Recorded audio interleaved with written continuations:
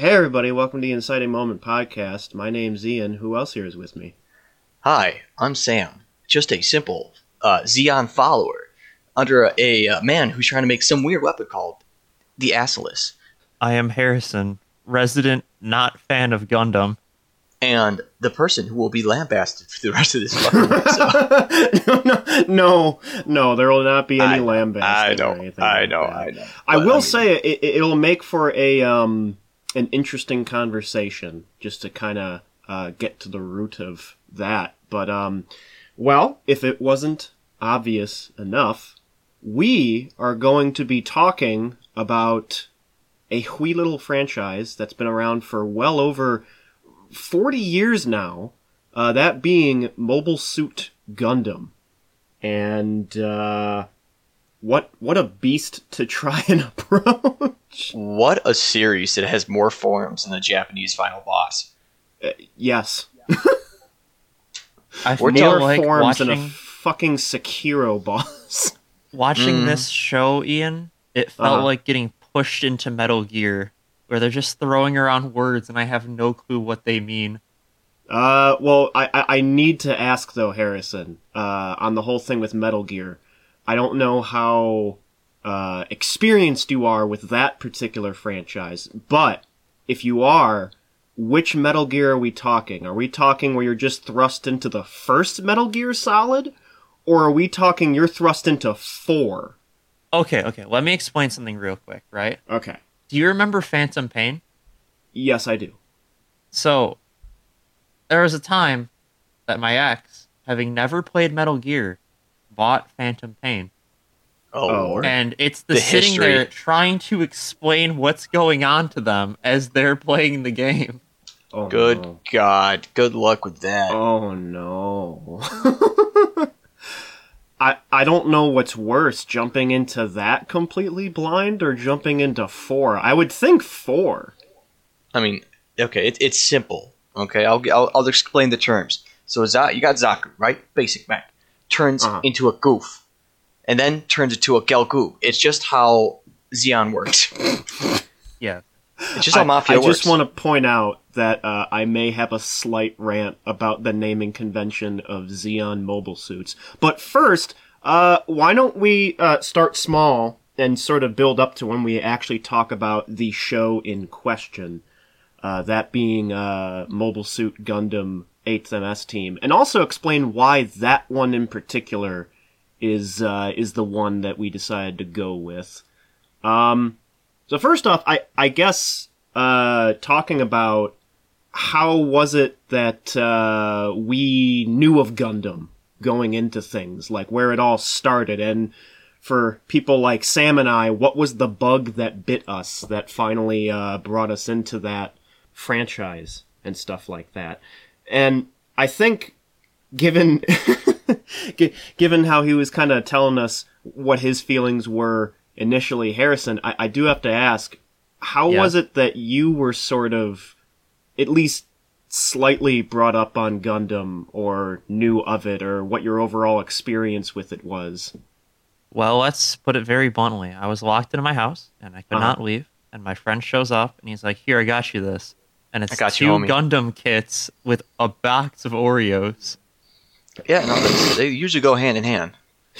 Oreos, Gundam kits? Yeah, I mean... Because once you pop one, you just can't stop. Exactly! Oh, Lord! That's so relatable. I have so many kits. Literally, sitting to the right of me right now. I had 3, Ian, and I lost them. Oh. I built... They were only like, what are they, 30-minute mission ones? So not like a massive loss of valuable things, just like a loss of 3 robotic men when I moved my stuff from one room to another. Do you remember what mobile suits they were? I think he'd always call it a gym striker. GM. Oh, okay. The GM one. Yeah, that's one of the Federation's like main mobile suits. It's like a grunt unit. Yeah, and that's the stuff one. like that. Okay. He did not set the standards high for you. And there was the one that's like the white, red, and blue as well, with the laser Oh, sword. shit, that's half of them. Yeah, Oh, no. I'm not gonna lie. That does not narrow down which Gundam that is at all. That's the problem I have. If I will say one thing, the Gundam franchise does not do a good job of breaking the mold of mainly white Gundam with red and blue. Some of my favorite ones are the ones that have differing color palettes that are a bit more unique in that regard. But yeah, kits, interesting. So that was kind of what brought you up on that. And you were saying in a previous conversation that you were, on 2 other occasions, forced to watch other Gundam shows. Yeah, which yes, ones I were was. those, just to kind of give people an idea? That was G Gundam, which is the magical adventure of a man committing felonies to coax people into fighting him. Yeah, And- As you do. And Iron-Blooded Orphans, which is children committing war crimes, while one of them just stands there looking all smug and superior. Okay, trust me, that's the entire series. There's going to be war crimes and one children. thing I in every will say, single one. however, is that Iron-Blooded Orphans in particular is where it sort of differs from the other shows is that it's more of a space Yakuza show than it is entirely about war. And, well, the kids are the Yakuza. Or at least one faction of Yakuza and whatnot. But, I mean, you know, semantics, stuff like that. Okay, so you watched those, and if I'm not mistaken, you said you did not like either of them. I did not like either of them. Okay. Now, why was that? Because I am curious. Okay. Now, I can explain this very, very simply, right? Ian, do you know about Power Rangers? I do. Do you know about Kamen Rider? Yes, vaguely. And that whole, like, Sentai, Super Sentai stuff? Yes. I don't like Sentai. Okay. And Gundam just hits the same notes that Sentai hits in my mind. So I just don't like it. Interesting. Like, you have the pseudo-samurai robot/suit men fighting with over-the-top explosions and flashy transformations, and it just does not do anything for me. Okay. Gotcha. And I mean, I can understand that, especially with G Gundam, because that is basically The most Sentai it gets. Yes. Yeah. But Iron-Blooded Orphans, that one is a little closer to what Gundam is usually about. What was your problem with that one? I can't stand the protagonist. Oh. I cannot stand him. Oh. At all. Yeah, he can be a bit much. He's a very tropey not antagonist, protagonist. Although sometimes he has antagonistic factors. He's an antagonist in my heart. Yeah, no, that sounds about right. Antagonist to the fun of the show. Yeah. He's the cliche emotionless warrior that just goes like, okay, yeah, I'm gonna go kill people. I could see how that kind of character isn't very appealing.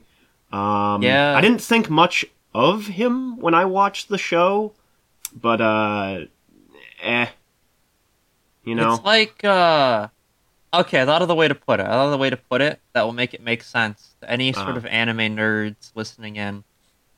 It's like, original launch Naruto had Sasuke. Everyone loved Sasuke.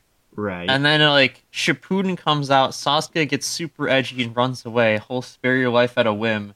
And they replace him with the tank top guy, who is a 1-for-1 of the Gundam protagonist. Exact same acting. Oh my. And I despise him.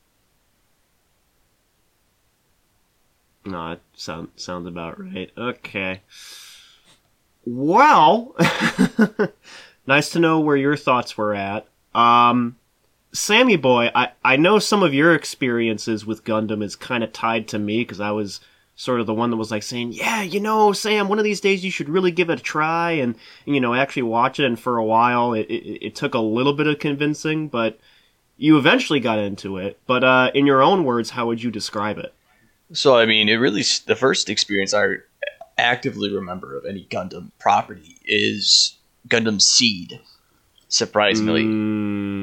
So, I mean, I was young, it was on Toonami, I had no idea what the fuck was going on.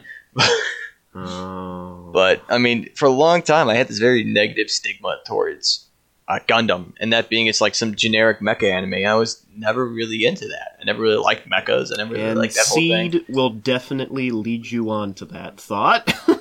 Yeah, and I mean, I never thought they were like uncool or whatnot. Just I don't know, never really my thing until you encouraged me to watch the original Gundam, and that's really sparked because I really liked the original Gundam.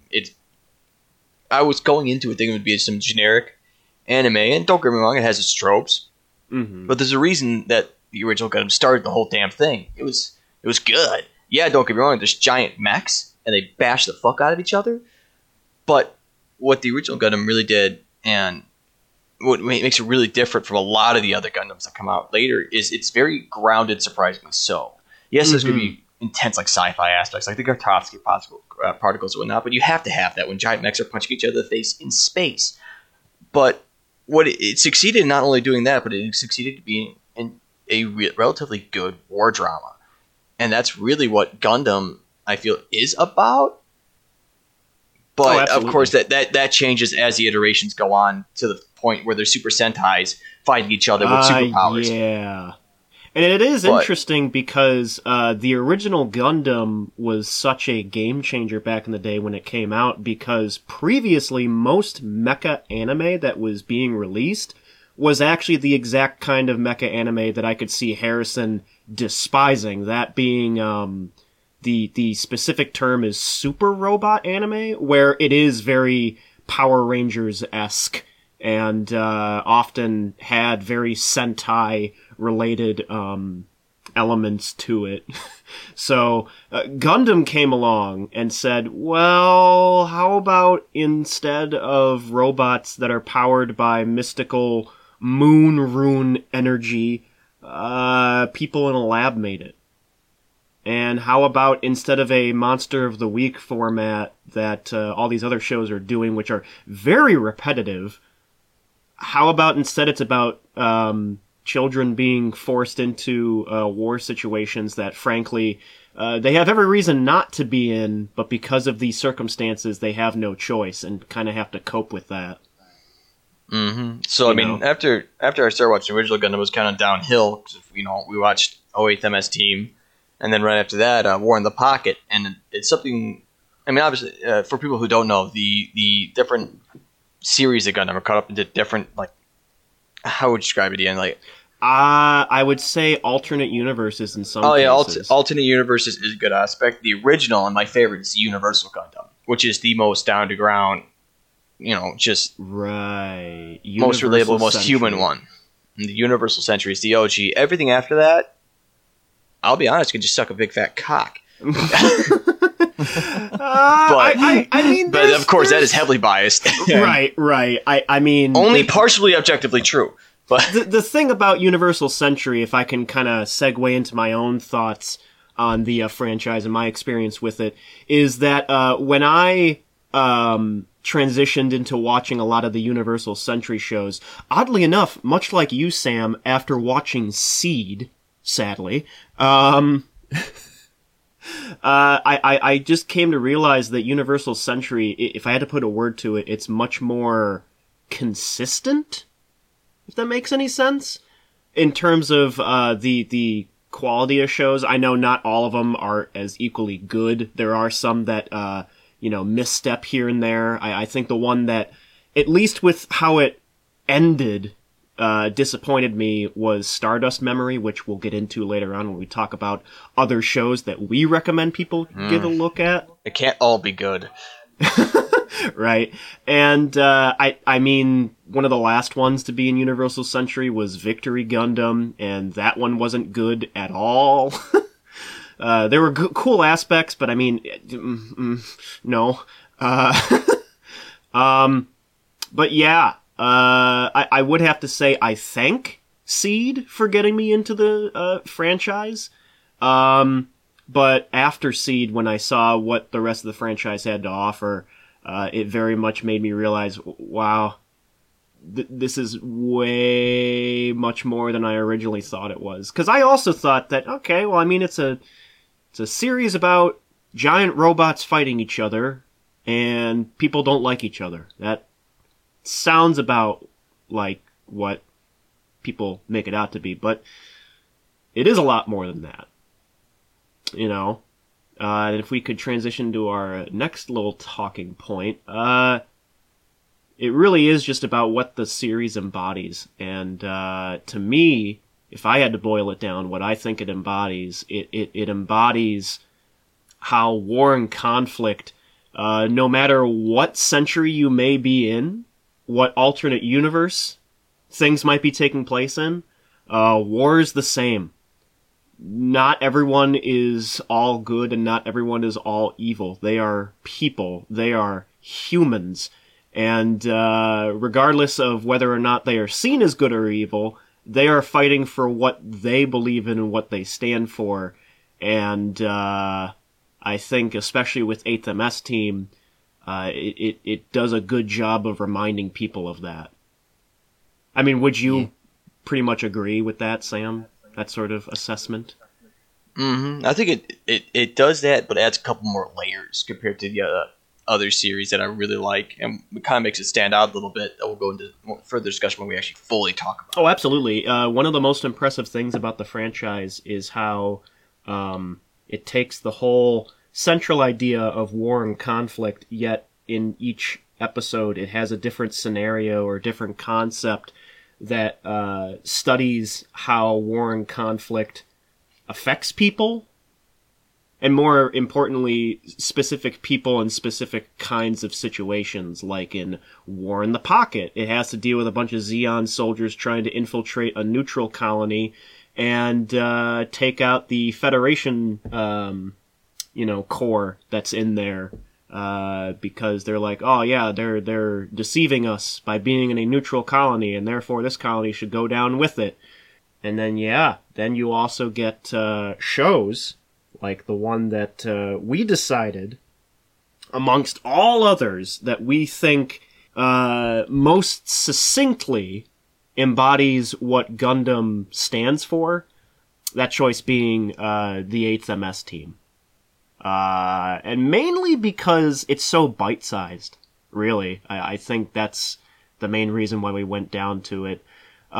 We do have honorable mentions, or rather a major honorable mention that we'll talk about after we discuss the show. We just decided to go with this one because the show that we'll talk about later on sadly is not complete, and because of that we decided to go with one that is, because that way then it could be used as a much better jumping on point for anyone interested. So, yeah, here we go, 8th MS Team. One of the shows released in Universal Century. This came out in 1996. 1996. What it essentially follows, right, is it's about the exploits of this Earth Federation team, that being the 8th MS Team, during Universal Century's most significant time period, that being the 1-year war between the Earth Federation and the Principality of Zeon. And to give a little bit of background behind this, Principality of Zeon embodies the subsect of humans that have gone to space, because a big concept that is always implemented in most Gundam shows is the idea of there being artificial space colonies out in, well, space. At least I would hope so. And the whole thing is that Principality of Zeon are trying to fight for their independence because, hey, we're all the way out in space. We don't see any reason why we have to abide by the Earth Federation's rules because we ain't on Earth. And so the whole conflict is based around the Earth Federation standing for unity despite humanity not entirely being unified given their great distance, and the Principality of Zeon fighting for complete independence and segregation from the Earth Federation and whatnot. And a big thing in the 8th MS team is that it is entirely built around a very Vietnam-esque guerrilla war sort of scenario. This is one of the few Gundam shows that actually completely takes place in a in-atmosphere situation. There is only one time where they are ever in space in this show, and that's in the first episode. After that, that's it. Just episode 1, only space fight. The only space fight, and the only time that the usual kind of Gundam combat actually takes place, because, well, I'll get into those details later on. I think I'm going to get into too much of the nitty-gritty right off the bat, and I don't want to do that just yet. So, with this show in particular, following the exploits of the 8th MS team, a team of Earth Federation mobile suit pilots, led by Ensign Shiro Amada, a rather young lad for being a commander of the team. Yeah, what did we think of Mobile Suit Gundam, the 8th MS team? Okay. I mean, I'm just going to get out of the way. Obviously, I mean, I may have just stated that I basically loved everything, for the most part, Universal Century. So, look, it's Universal Century, baby. It's Universal Century does Apocalypse Now. It has its moments of getting pretty close to that. Thankfully, though, tonality, it's not quite that dark. But, I mean, it gets close to it. So, general thoughts, is it perfect? Hell no. I'll get rid of the negatives out of the way. It gets extremely corny at parts. Some of the characters are a little bit excessive. A little bit, yeah. Especially with the main villain, the scientist for the Zeon side.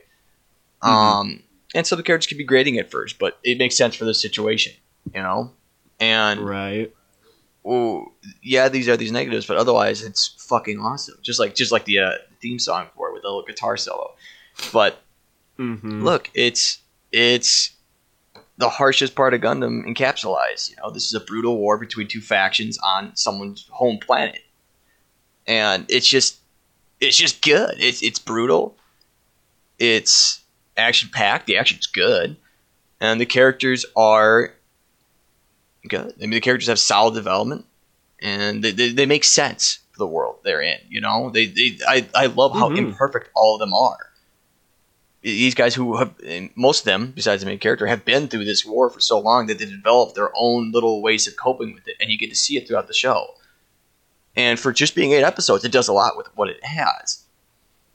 And yeah, I mean, before going to specific, I liked it. I really, really fucking dug it. I loved it. How about you, Harrison? What do you think? Give us your hashtag hot takes. Well, really with Mobile Suit and this specific show, falls into one little thing for me that I'd never understand. And it's a moderate tangent and rant about the design of the Gundams themselves. Okay. Right? Tread lightly. You're fighting in a jungle. It is basically Vietnam. And only the enemies are painted green. Yeah, you wanna know why? Because we have fucking pride, baby. Federation all the way. Oh, red, white, and hell blue. yeah. You can't drop those, well, I would say red, white, and blue colors, but the white is more of a off gray, but semantics. It's like tough jungle warfare, and then just giant red, white, and blue mechs sprinting through like, yeah, baby. As it just gets shot at. Granted, the coloring is a little muted, so it's not like neon like the original Gundam. I will point that out. Hey, isn't this why we lost Vietnam? Is because all their guys were painted in American flags? This is historically accurate. Yeah, let's be real. Kind of historically accurate. No, I see what you mean. And quick counterpoint. Hey, you know what, man? Zaku's, they're green because they're standardized. They're uniform mech thing. That's their thing. The reason why the Gundams stand out so much because the Gundam is a representation of the Federation. Yeah. It is their super weapon. Ha! Like, I'm throwing. do I know? I know why the Gundam looks the way it does. Mm-hmm. They gotta sell toys, damn it. Yes, I was about to say that. They need to sell model kits. Yes, but also with the general helmet design and armor design, it's a samurai armor. The helmet's a Kabuto helmet. You even have the water buffalo horns. Mm-hmm. Though I do agree with you. I would love to see them with their camo. That'd be dope as shit. But yeah, no. There have been a few times where the Federation has like camouflaged their mobile suits, but for whatever reason, the Gundams seem to be completely exempt from that. The only thing that we really get close to that, at least from my knowledge, because there could be some like really obscure one from like the side manga series or whatever that I just didn't read. But there is one Gundam in Seed that can turn invisible because it has active camouflage. That's like the closest. Like, I know the other reason why is just from an animation standpoint. It's for readability of conflict for the audience, and that makes perfect sense. Like, I get that. But logistically, like if the red and blue wasn't there and they were just more of a muted gray tones, it makes sense. You can still do that and still have them be visually different and still have them blend in. What are your other thoughts? Honest opinion, right? Yeah. The very beginning of the show had me dying with the dude writing the letter and the fact that his girlfriend's name is just BB. Yeah, right. Yeah, hey, that's his thing. He's constantly writing his girlfriend and whatnot, which we'll cover each character's little quirks as we go along. But yeah. Well, Harrison, let me ask you. Let's get your opinion on the overall story at hand, because obviously that's a pretty important one. Yeah. What did you think of the story overall? Because part of the reason we went with this show is because it has a interesting concept and it does explore it in terms of the implications of it and whatnot. So what did you think of that? Honest opinion? It reminded me of a Star Wars plot. Oh, really? From one of the books, or which one? No, because it's like the very beginning you have two people from both sides meet each other, and then it's like they then depart ways. He's holding on to the like trinket, and they find each other then in the heat of battle, and it's like, I feel like I'm watching Star Wars. Really? Yeah. Like the whole thing that they had going for episode 7, but then scrapped in episode 8 and 9. Where it was the whole people can change. I see what you mean. I see what you mean now. It took me a second because I was trying to understand, like, oh, it's Star Wars? Really? I mean, like... But then, Finn. No, I see what you mean. I see what you mean. Especially with, like, Finn and Poe's relationship. Okay, I see what you're getting at. Okay, I get you, by the way. Just saying, hashtag I ship that all the way. But that's a topic for another day. No, I can see what you mean. Well, how about the rest of the story? What did you think of it? And if anything, what about the characters? Like the overall cast on both sides of the conflict? Because it does have that dual protagonist-antagonist sort of... Yeah, no, I know what you mean. The problem for me with Gundam is I run into the same issue every single time, where all of it bleeds together in my mind into just a singular show. Because I can't tell the protagonists apart. No. You know, a lot of the... I mean, shit, I can't really blame him for that, because if you look physically at the characters between this 08th MS team and Ku from Stardust Memory, they are very similar. Yeah. Granted, Ko kind of looks like somebody out of Akira, but I... Yeah, I mean, I guess... I think that might just be a point, though, in a way. especially the later on Universal centuries, because it's trying to, because in the first series you had Rey Amuro, and he's like the MC. He's the guy who pilots the motherfucking Gundam. He's got orange hair. He looks different from everyone. My guess is what they try to do with the later antagonists is try to make him more, not necessarily more of an everyman, but more of a universal package in terms of how they looked. Like, this is just another guy in the war, except he's driving a Gundam. But I do see what you mean, because there's a lot of even Gundam has its tropes, and one of the tropes is the MC going through, like, multiple phases of, like, oh shit, war sucks. Yeah, pretty much. So I can see what you're saying. Guaranteed. I mean, it's not like we're going to get the Gundam fucking, the G Gundam guy going down to Vietnam and catching bullets and punching people. Oh, yeah, and then chucking them back and doing, like, a Kamehameha and then blowing them all up. Like, I can recognize G Gundam immediately, but everything else merges into one. Yeah, I can see what you're saying. But, I mean, I guess that kind of makes sense, In a weird thematic way. From a theme standpoint, it makes perfect sense that it does. From a viewing standpoint, wish though. That it was a little bit easier for me to tell the mobile suits apart, because, like, I don't think I'd have this issue if the protagonist mobile suits were a bit more different.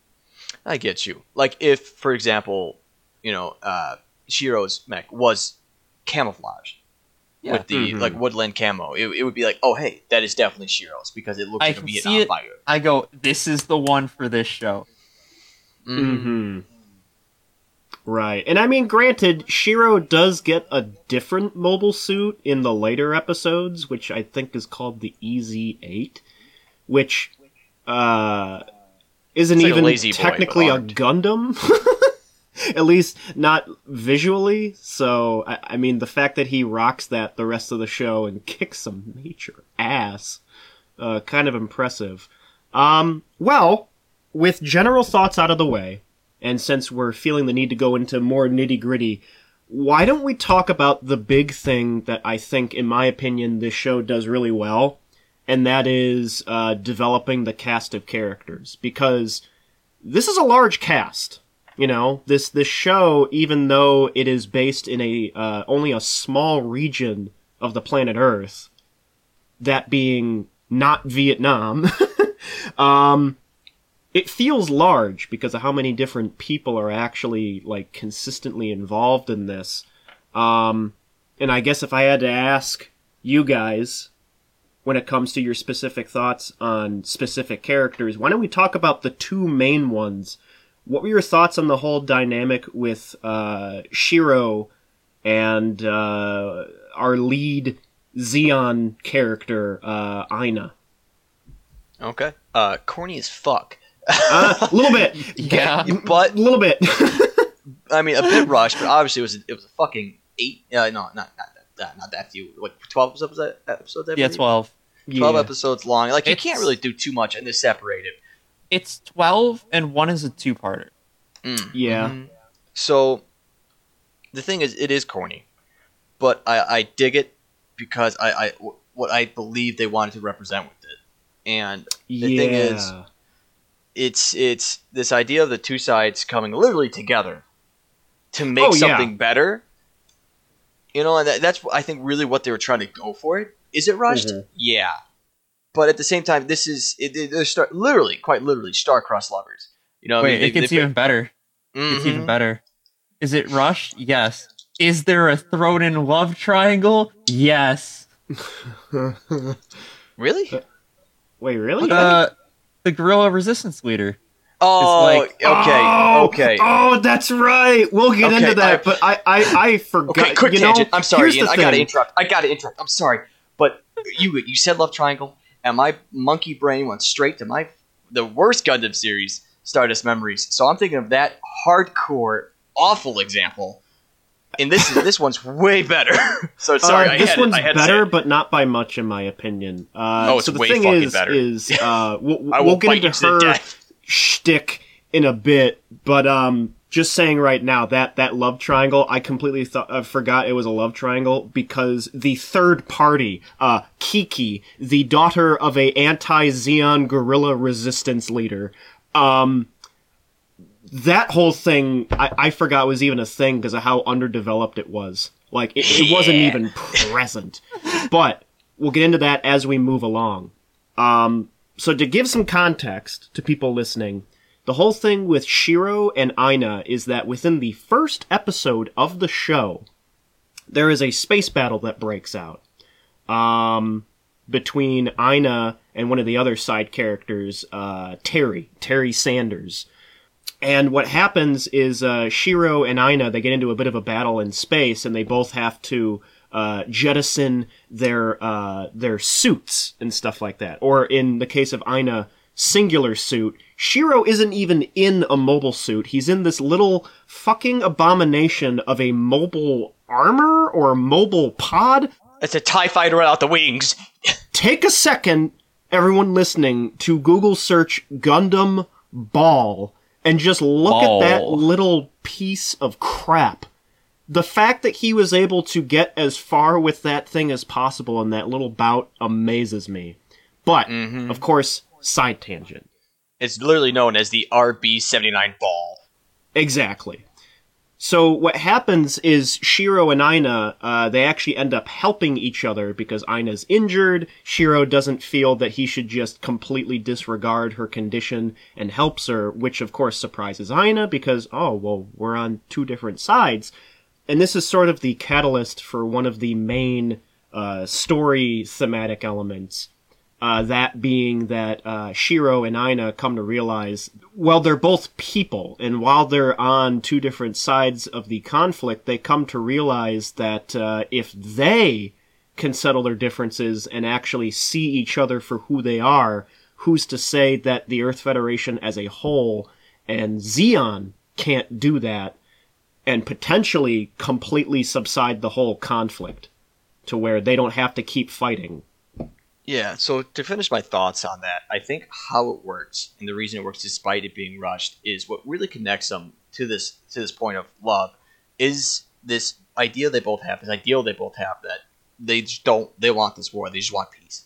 That's all they really want, and that's really what connects them, and turns into this loving relationship that you could see as a representation of a possibility that both sides, after the war, if peace is a possibility, that they could love each other again. Maybe not, as lovers, but the two societies, despite the differences, could love despite the war, and that I think really that's what they represent. And despite this being a very dark series, and the specific one, it's surprisingly positive and wholesome message, because in the end they work together to take out the real threat, which is her brother, Aina's brother, who really represents. I can't remember if it's said in this series or a previous one, in which as the war goes on, it creates these people who are excessive about it, who go beyond the whole lines of Zeon and Federation. Like, no, this is the enemy. We have to fucking erase them. This isn't a war anymore. This is going to be a massacre. This is genocide. It's beyond that. It's personal. And that's what he really represents, and that is really what they're fighting. All of them are these people who are so against it. I think it's interesting that you bring up Aina's brother, because I think this is a perfect time to segue into looking at the supporting cast, some of which have the best development, in my opinion. And if we were to start anywhere, Aina's brother, Genius, which, by the way, already a very egotistical name because it is just a few letters short of sounding like genius. Yeah, no. Going off of what you were saying, Sam, Genius is the perfect embodiment of the thing that both Shiro and Aina come to realize. Neither side is truly evil in their efforts to fight for what they are, struggling for. It is the fact that the war breeds specific individuals that are so excessive, so callous with how they go about fighting for their respective side, that sometimes their own respective side is questioning, bro, are you, okay? I don't know if we're okay with that, with these literal war crimes you're committing. Mm-hmm. But what are your thoughts on the specific themes and characters, Harrison? Well, I will say some character development pretty solid. There is a character in the show that has my favorite character archetype and trope, and that is the Shinigami Sanders himself. Because Yeah. honestly, my favorite trope in any sort of war media is the sole survivor. Uh-huh. Because there's just so much that can be done with it. It's an easy character concept to do well, and it's not hard to mess up. No, that's true. And I mean, his whole shtick is that he is a sole survivor of multiple teams that he's been on, but that's looked at negatively because he has this nickname known as the Grim Reaper, or Sanders the Reaper, as they sometimes refer to him as, because people believe that he is a cursed soldier in that whatever team he becomes involved in, everyone on that team except him dies. Which is explored rather well and really enforces later on how Sanders needs to put a little more faith not only in himself as well as his team. Yeah. He has to put that idea of a curse behind him. Let me write him down real quick as my next D&D character. Yeah, right. It is a really nice There we concept, go. and something you don't see a lot in Gundam or other series is this guy who's constantly haunted by the deaths of his. I mean, I guess you do see it quite often, but I do like the way they did it. Mm-hmm. Yeah, 'Cause it's he's- like Mhm. I guess everyone acknowledges that it happens. That's what it is. But the best part absolutely. about it is that he's a bitch about it. In some Yep. cases, like, oh, you guys are gonna die all anyway. Is it irrational? Yeah, but humans are irrational, and I could see why you would say that. I could see myself saying that. I would be the same way if I was in the middle of war where all my fucking friends kept dying. I would probably break at some point and say, guys, what's the fucking point? You're all just gonna die anyway. Mm-hmm. Yeah. It's so brutal. It's so real. I just love it, and the fact that he gets Exactly. over it is such a mighty feeling because they really push on it, like everyone else. Yeah, because other characters that are haunted by their previous mistakes, when you see them in the story, some of them, from my own recollection, there could be some others that aren't like this. They seem to have already gotten over that, and they've become better people as a result at the time that you meet them. And he's like right in the middle of trying to deal with that, and it is satisfying to see him finally break out of that and no longer believe that he's a cursed individual and that he just brings death to his team members and stuff like that. Honestly, I mean, each character seems to have at least something to them that they sort of learn to get over. I mean, one of the funnier ones, but also sort of like the more sad ones, is Elidor. Elidor, he's the driver of their like hover truck thing, tank, whatever.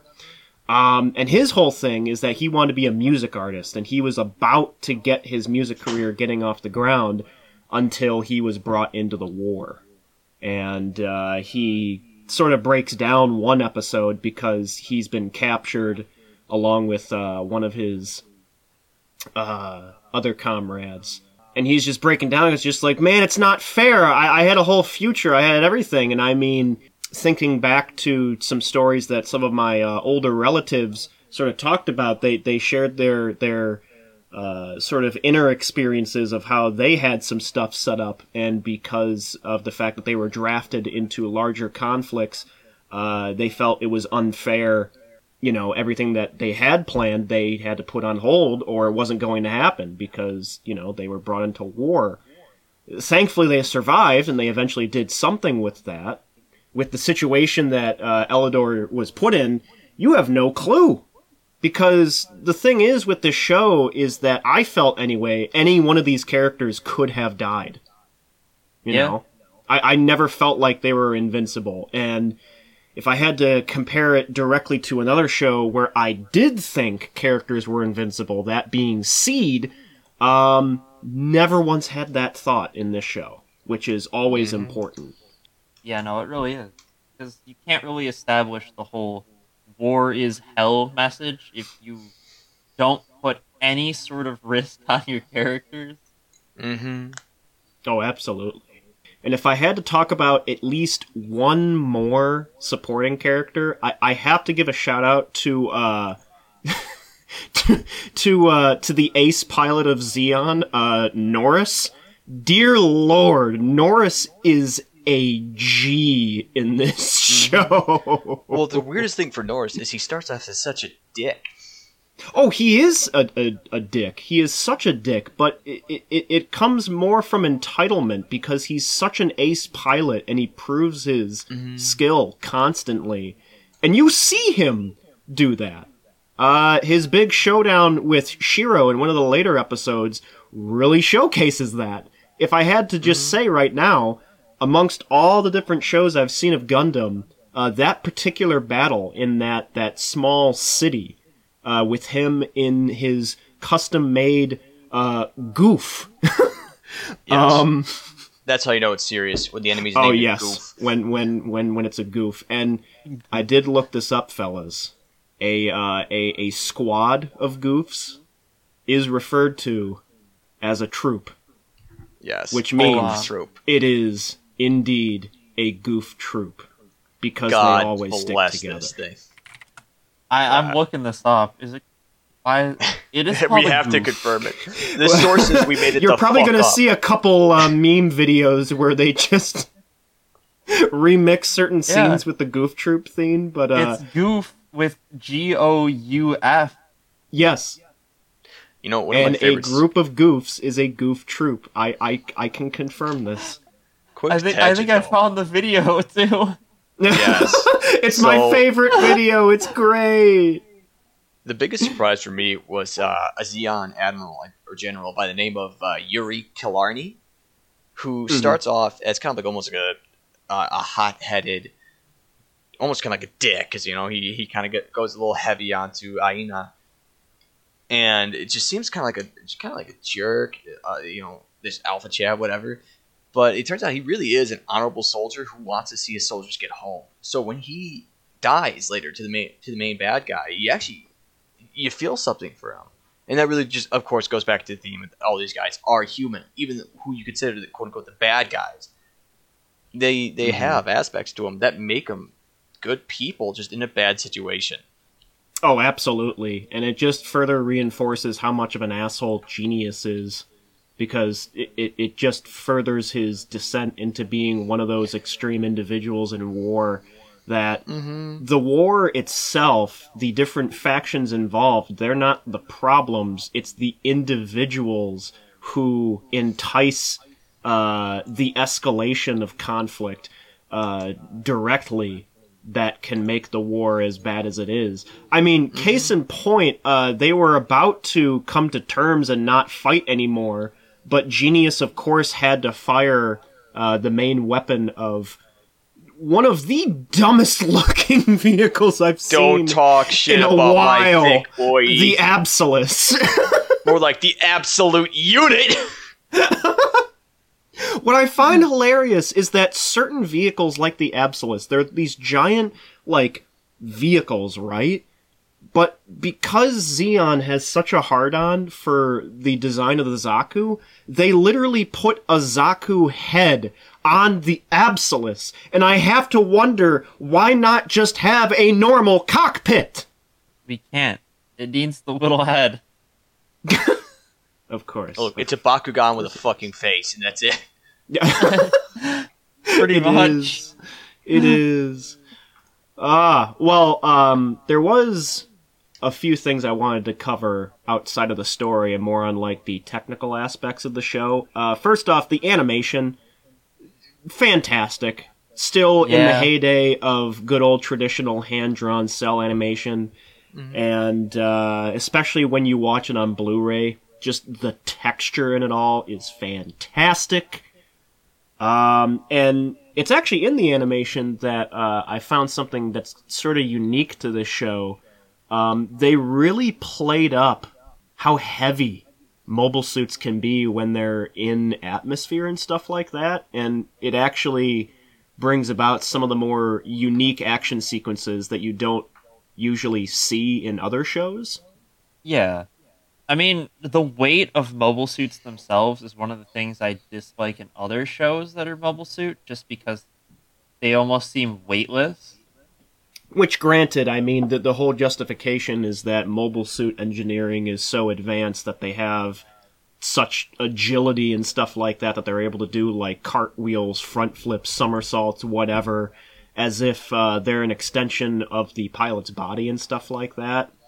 But what I do think is really unique, especially in combat scenes, is because of how weighty everything feels.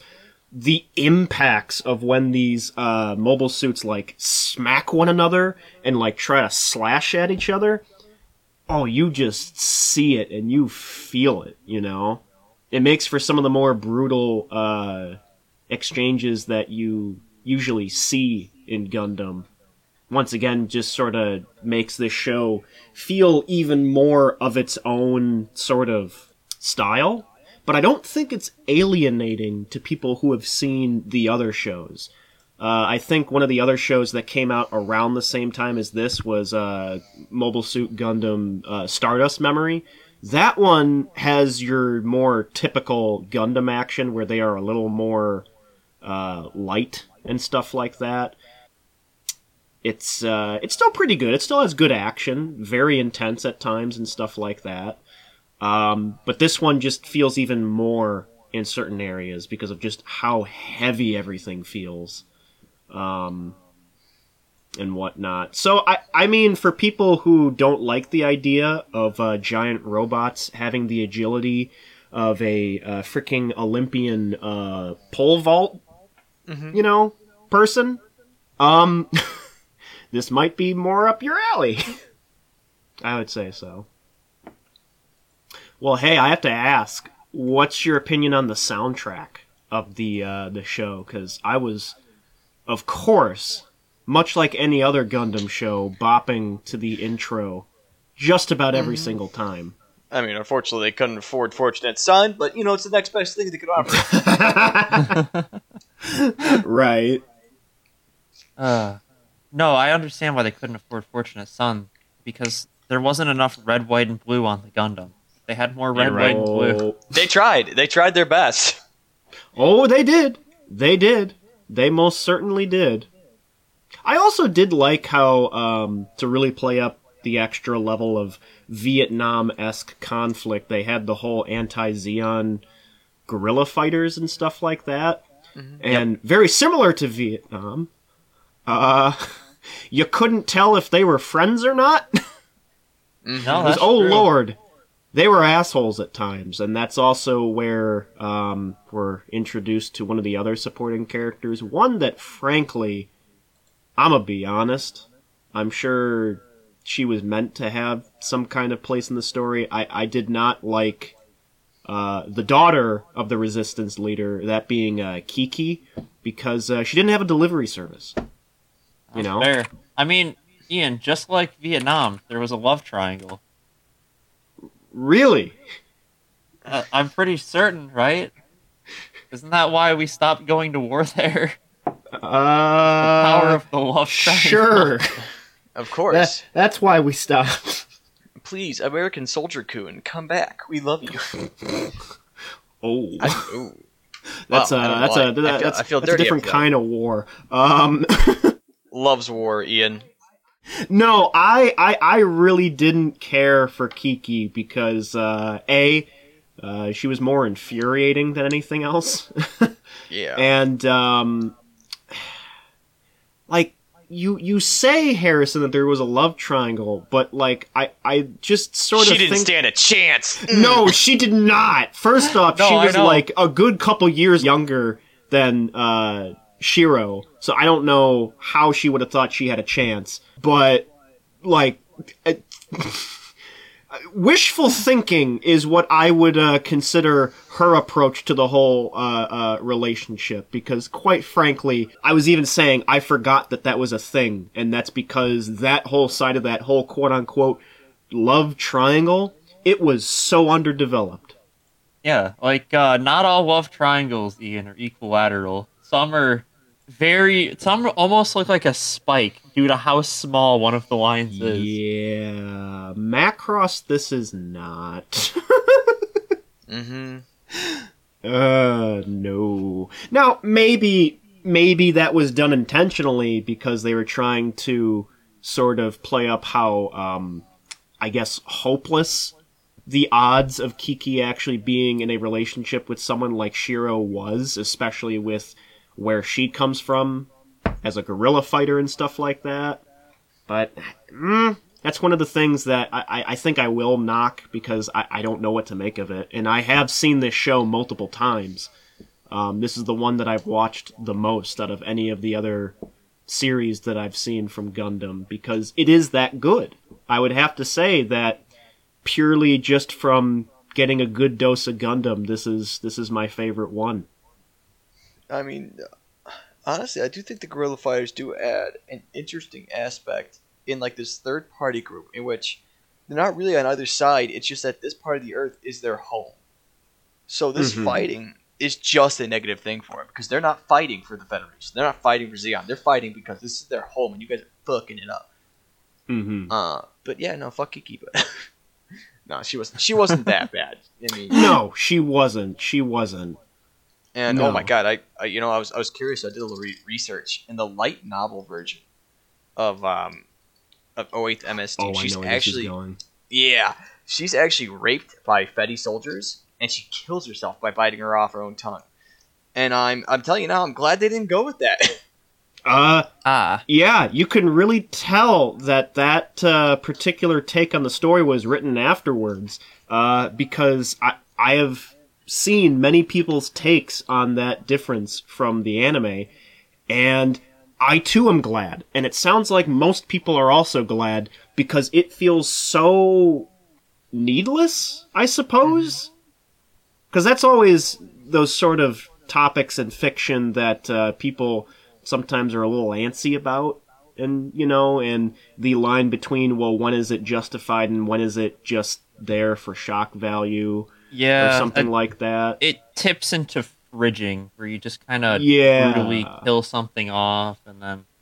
I would most certainly say that in the case of that alternate fate of Kiki, I would most certainly say that it is it's not needed. That didn't really need to happen, and I am very glad that they did not go that route with the anime. If it wasn't obvious, Sam and I, we would most certainly recommend this show.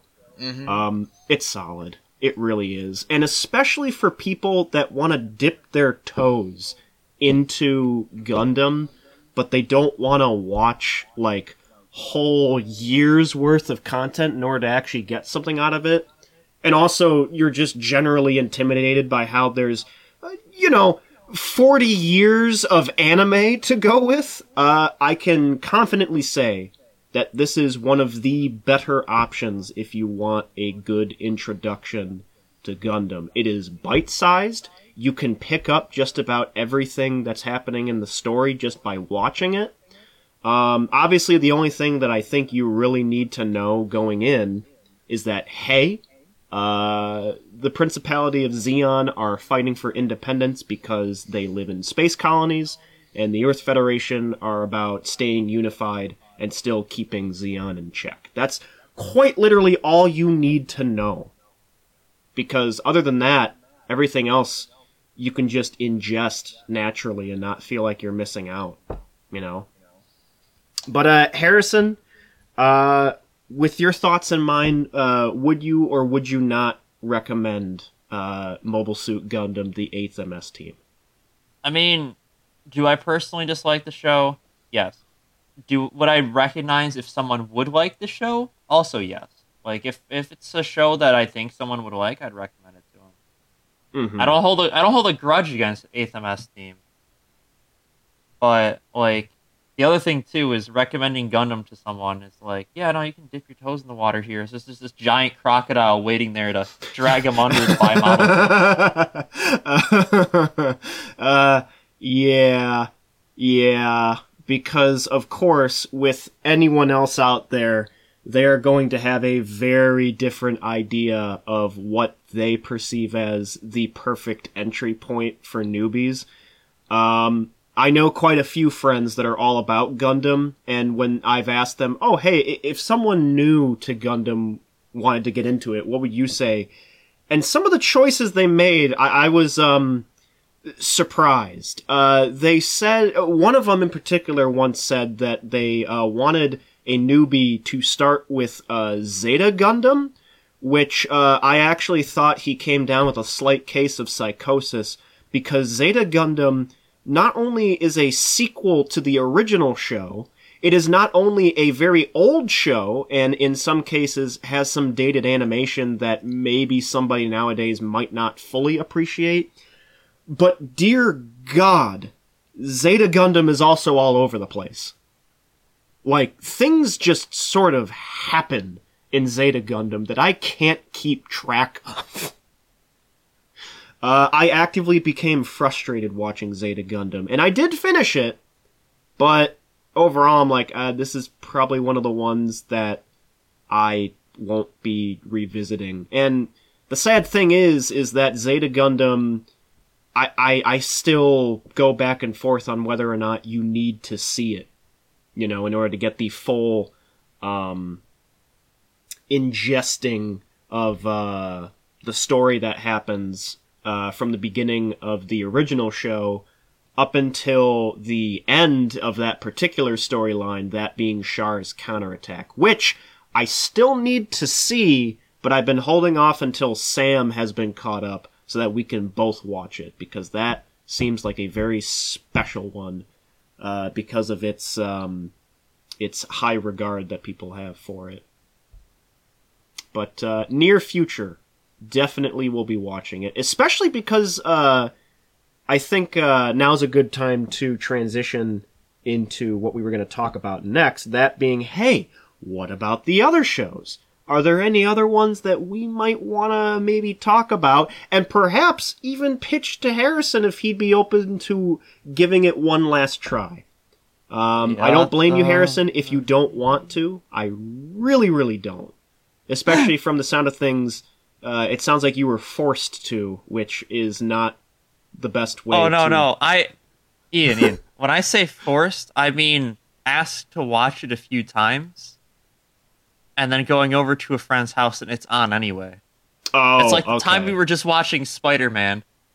Oh, because no, I getcha. Yeah, we were just like, hey, let's watch 90s Spider-Man animated series. Yeah. God, what a watch that was. But no, I see what you mean. I see what you mean. Because obviously there is the original series, but we'll cover whether or not that's a good jumping on point. Personally, I do, but we'll sort of do the pros and cons of that. Sammy boy, this next part is going to be a bit of gushing, and I think you know why. Because we have ourselves a second place choice from you and I about what would be another really good choice for anyone who wants to at least dip their toes into Gundam. And surprisingly, it's one of the more recent ones that came out within the last couple of years. Look, it's the case, if this doesn't work, I don't know what will. Yes. I'm saying right now, if anyone, they're sort of put off by 8th MS Team, because I will say that is the most digestible one. At least to tell if you want to watch more. This one, it may not be complete right now, because it has been on a bit of a hiatus.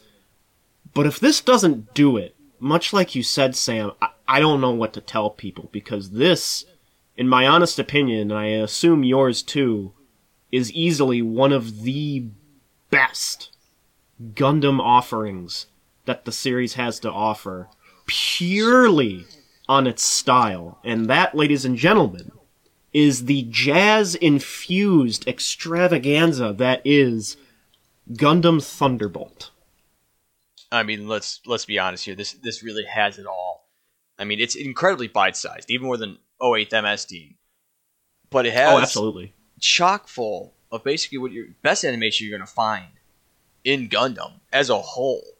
Very stylized, yeah. It looks very nice. And even though it is a digitally animated show, it still has so much texture. Dear God. Especially in the mobile suits, you know?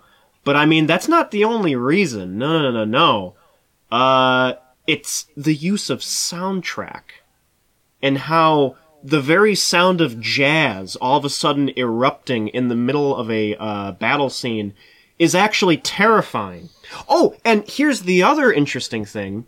The Gundam of the show is actually seen as the antagonist of the show.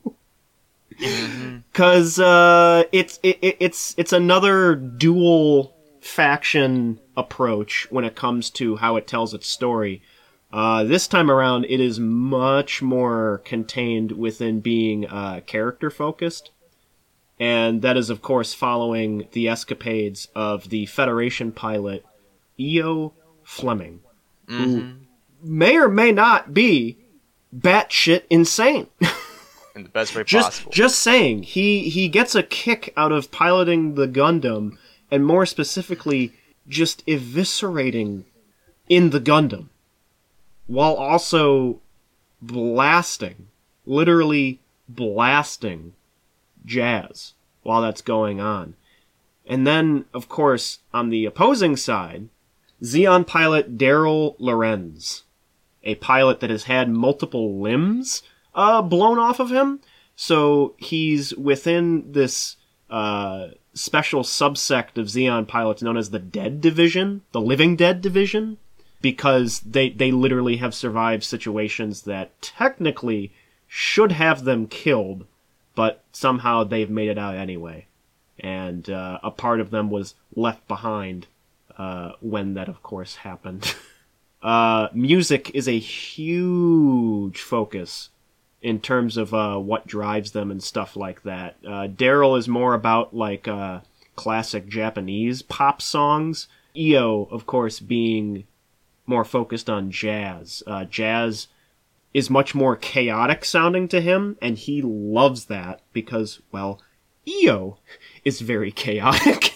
If you haven't picked up yet, Daryl is a little more somber, a little more relaxed and stuff like that, when he isn't having his limbs blown off and becoming less and less human because of it. But it's an amazing series that is a little more dark than 8th MS Team. Tonality-wise, it's a little more gritty and stuff like that because, oh lord, people are dying left and right. And if for some reason you do think the 8th MS Team is indestructible and are never in true harm's way, which frankly I don't know how you could, this will not give you the same feeling. At all. At all. People are dying left and right, and characters that I didn't think were going to die did. And it took me off guard. Several times. I mean, look, I don't want to get too much into it, because this is supposed to be mostly about 8th MS Team, and I'll just be gushing for an hour. But look, I mean, if you want a very jazzy, bite-sized version of Gundam, this is it. It's fucking gorgeous, and it's just good. It's a good package. It's good. I don't know what else to say. There's only so many ways that we can say this. It's really, really good, and if you want a more stylized anime as well, that is, it has a different sense of pacing and stuff like that, and you want your action scenes to be much more gritty, and at times, especially when Io is in the Gundam, terrifying, then by all means, give Gundam Thunderbolt a try, because that might be more up your alley. Sound design. If you are also a fan of sound design, Thunderbolt also has you covered. It is really good in that matter. Watch it in surround sound, please. It sounds amazing, especially when you have jazz trumpets and all different kinds of instruments blaring at you as the Gundam is cutting apart Zaku's left and right as if they are butter. But yeah, Thunderbolt, good. Give that a try if 8th MSD doesn't do it for you.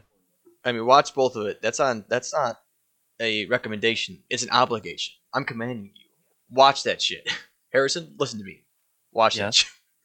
Love that shit. But what if I instead don't? Well, then, the only thing I can really say is you are missing out. If you go to the gates of heaven and St. Peter's there saying, "Hey man, have you watched Gundam Thunderbolt, the greatest thing of our generation?" Like, what are you going to tell him?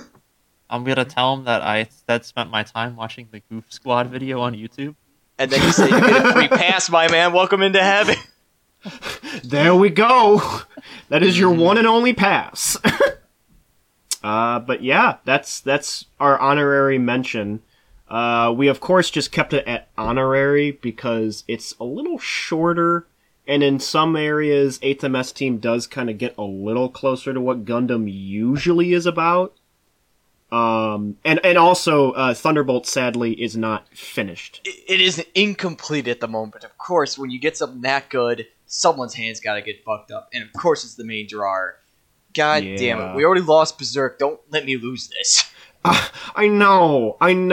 That's a discussion for another time, too. Specific anime artists are just either dropping left and right, or they're having something get in the way of their work, and it sucks. And I mean, the pandemic was one thing, but this is a whole nother thing. And of course, of all things to suffer from, a degenerative hand disease is the one that got the main artist. Mm-hmm. But anywho, moving on from Gundam Thunderbolt, Sam and I do have some other recommendations for shows to at least check out, at least look into, because one of the things I will say is in most scenarios, when it comes to picking other Gundam shows to watch, sometimes it's as easy as reading a plot, well, not a plot synopsis, but a general story synopsis that just explains what happens, and whichever one sounds interesting, go with it. Frankly. Because a lot of them are kind of like Final Fantasy, where each one is its own self-contained story that might, in the loosest sense possible, be tied to one of the other shows. Possibly. But really, it doesn't matter overall, in most cases. But Sam, there was one show that is in Universal Century that you would also recommend. Which one is that? War in the Pocket. Another bite-sized one. It's a fantastic vignette of more of a civilian's viewpoint from the war in the through the perspective of a small child. I can't remember his name because I suck at it. But it's very, very good. It's very similar to OSMS Team in a very similar message of what happens where we could work together, but it's from such a massively different viewpoint. It's way out in space in its own colony, and it's got more intrigue in it than OS. Oh my god, 08MS Team. Don't mind me as a stroke. But okay, real quick. Since we're doing recommendations, don't watch Stardust Memories. Don't do it. This is a warning. Don't do it. It's just bad. It goes with the love triangle thing, but fails even harder than 08MS Team. It springs at you at the last moment. It's disgusting. It's bad. It's not. I mean, I don't consider it part of Universal Century. I think it's alternate timeline. Well, but when I really think about it, yeah. Well, because the show as a whole, like when you're watching most of it, it's not terrible. It's actually kind of engaging, because the whole thing with that one is that it is a very race against time kind of story concept, where in the show it has two main characters that, much like in other cases, are on opposing sides of the conflict. One is Ko Uraki, and one is, I shit you not, Anavel Gato. And the whole thing is that they are both pilots of two experimental nuclear-armed Gundams. Well, one of them is nuclear-armed. The other is mainly meant to be like a support unit. But there are these two Gundams that are meant to be used in tandem with one another. And Gato takes the one that is able to fire a nuclear warhead.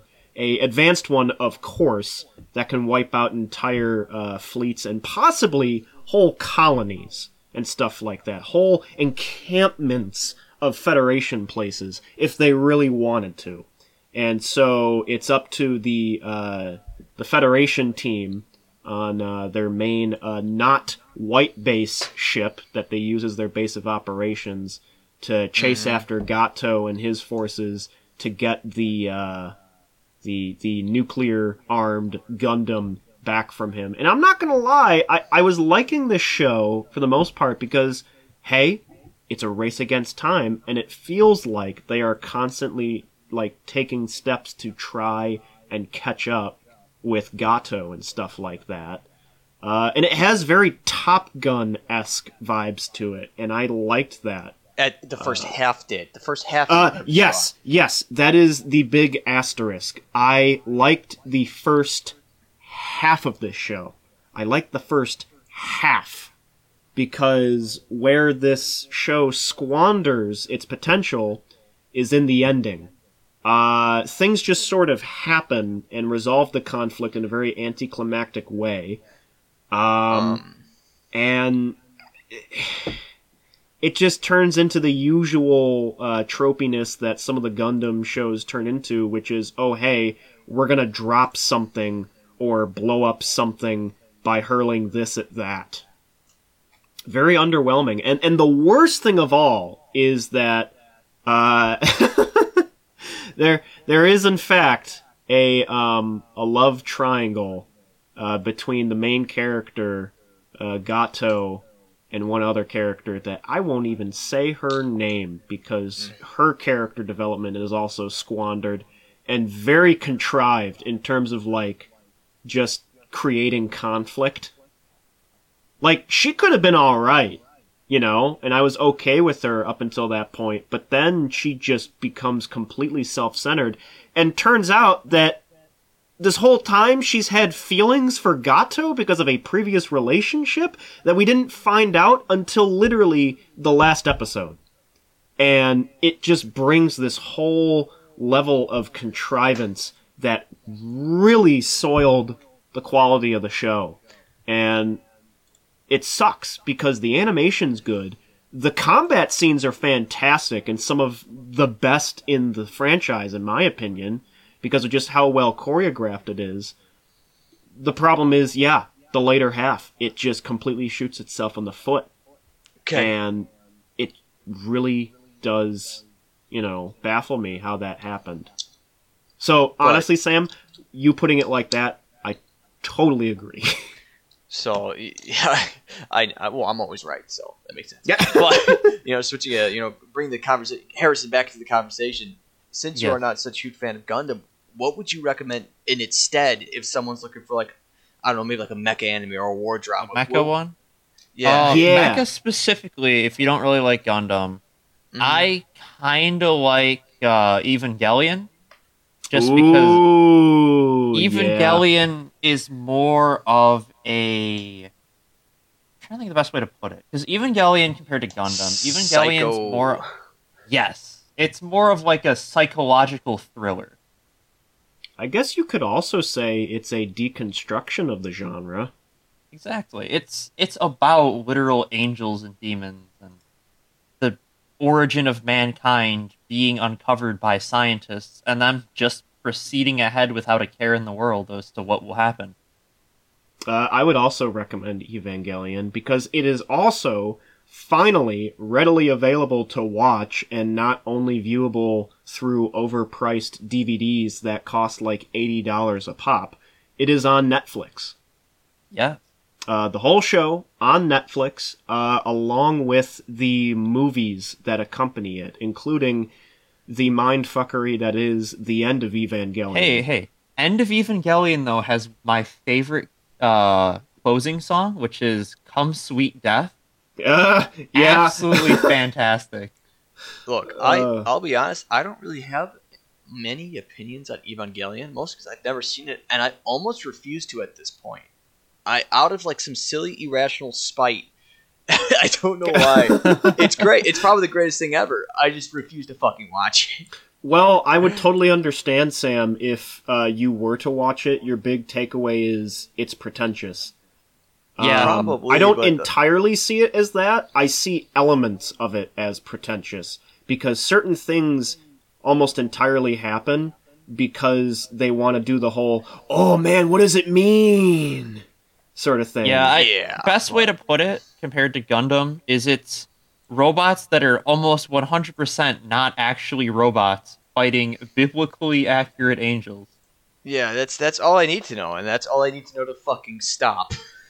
I will also say that End of Evangelion, for those of you who have watched Evangelion, you might get this. It's the perfect Mother's Day movie. Yes. I'm not going to ask, and we're just going to leave it at that. It's a topic for another discussion. Speaking of which, what will the next episode be about? Well, that is a good question. We of course have completed our cycles and topped it off with a mega session. Before we get to that, I was gonna just say one last thing when it comes to like throwing out Gundam shows. There are a couple alternate universe Gundam shows that I would say are worth checking out. Basically ones that aren't in Universal Century.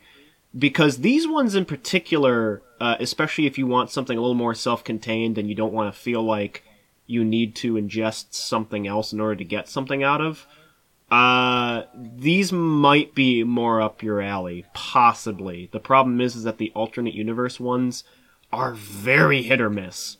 Case in point, Gundam Seed. I had pointed out before that I don't like Gundam Seed. I actually think it is one of the lesser Gundam shows. It has its fans, most definitely, but that's because, to me anyway, it is a very 50-50 chance if you will actually like Seed. Because overall, the thing I don't like about Seed is that when it comes to tackling Gundam's usual themes, it is so elementary, it hurts. And not just that, but as just like its own thing, just being an anime and a show in general, it's so generic. It's so bland. And frankly, Sam, I don't blame you for having that original idea of, oh, well, Gundam's just more generic mecha anime stuff, because that's exactly what Seed is. It's just generic. It's bland. It's not the worst thing ever, but frankly, I sometimes think the worst kind of shows or movies are the ones that are just so in the middle that you don't have anything to say outside of it's just bland. I mean, don't get me wrong, there's some really shitty writing in Seed and some really dumb moments that, like, honestly are some of the worst the franchise has ever seen. Case in point, the main character having the moniker of Jesus Yamato because he constantly cheats death. Case in point, in the sequel series, he is sitting in a Gundam that is nuclear powered. It has a reactor as its power source, literally sitting on top of it, and somehow, when the reactor goes unstable and causes a massive nuclear-infused explosion, he shows up within the next couple episodes completely fine. That is the kind of show that you are in for if you dive into Seed. And granted, that is the sequel show, but not gonna lie, really don't like Seed. Or at the very least, I don't care for it. So, don't watch Seed. Unless there's something about it that you're curious about. Then maybe give it a shot. I don't know. But I can't in good confidence say it's a good introductory one. What I will say, in terms of alternate universe ones, check out ones like Gundam X, because it has a somewhat post-apocalyptic sort of vibe to it.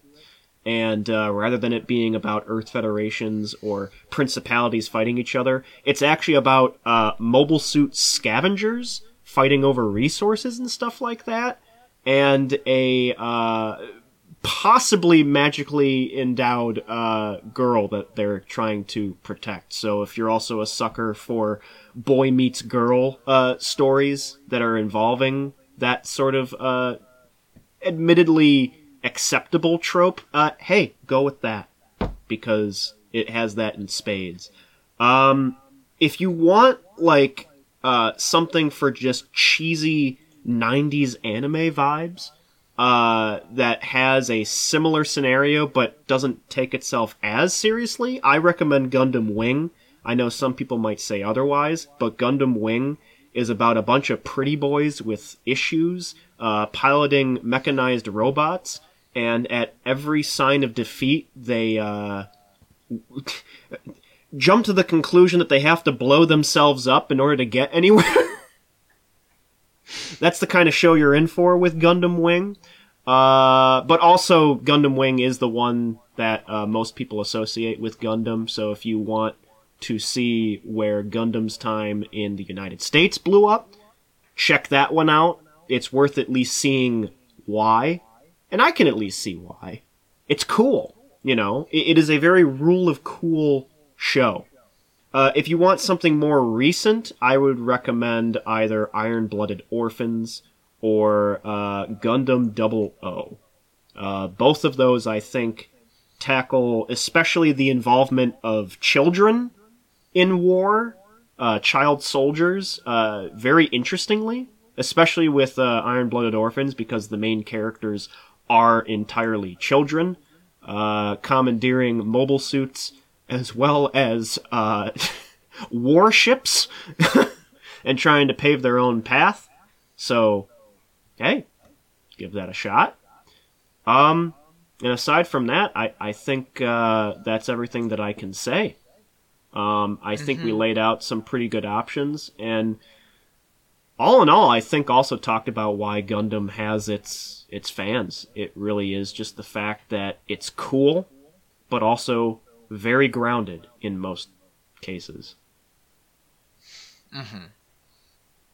And with that, we shall mosey on to what our next topic of discussion is, and what our recommendation for the following episode will be. Speaking of love triangles, Macross.